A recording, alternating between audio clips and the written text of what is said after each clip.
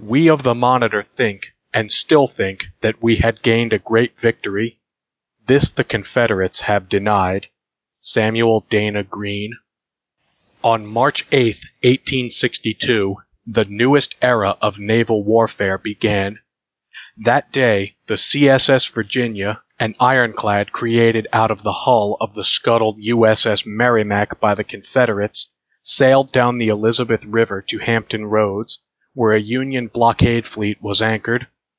The wooden ships of the North were no match for the ironclad, which quickly rammed and sank the USS Cumberland, and as it trained its sights on the USS Congress, one Union officer noted the former Merrimac fired shot and shell into her with terrific effect, while the shot from the Congress glanced from her iron-plated sloping sides without doing any apparent injury.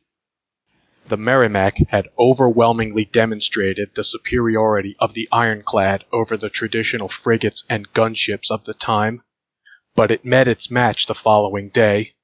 On March 9th, the North's ironclad, the USS Monitor, arrived to challenge the Confederate ironclad.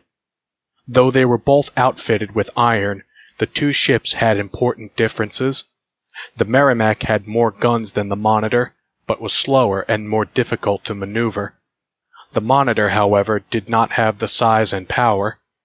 Lieutenant Samuel Dana Green described the initial shots in the Battle of the Ironclads. The turrets and other parts of the ship were heavily struck, but the shots did not penetrate. The tower was intact, and it continued to revolve. A look of confidence passed over the men's faces, and we believed the Merrimac would not repeat the work she had accomplished the day before. The two ironclads would fight to a standstill on that day, but naval warfare would never be the same.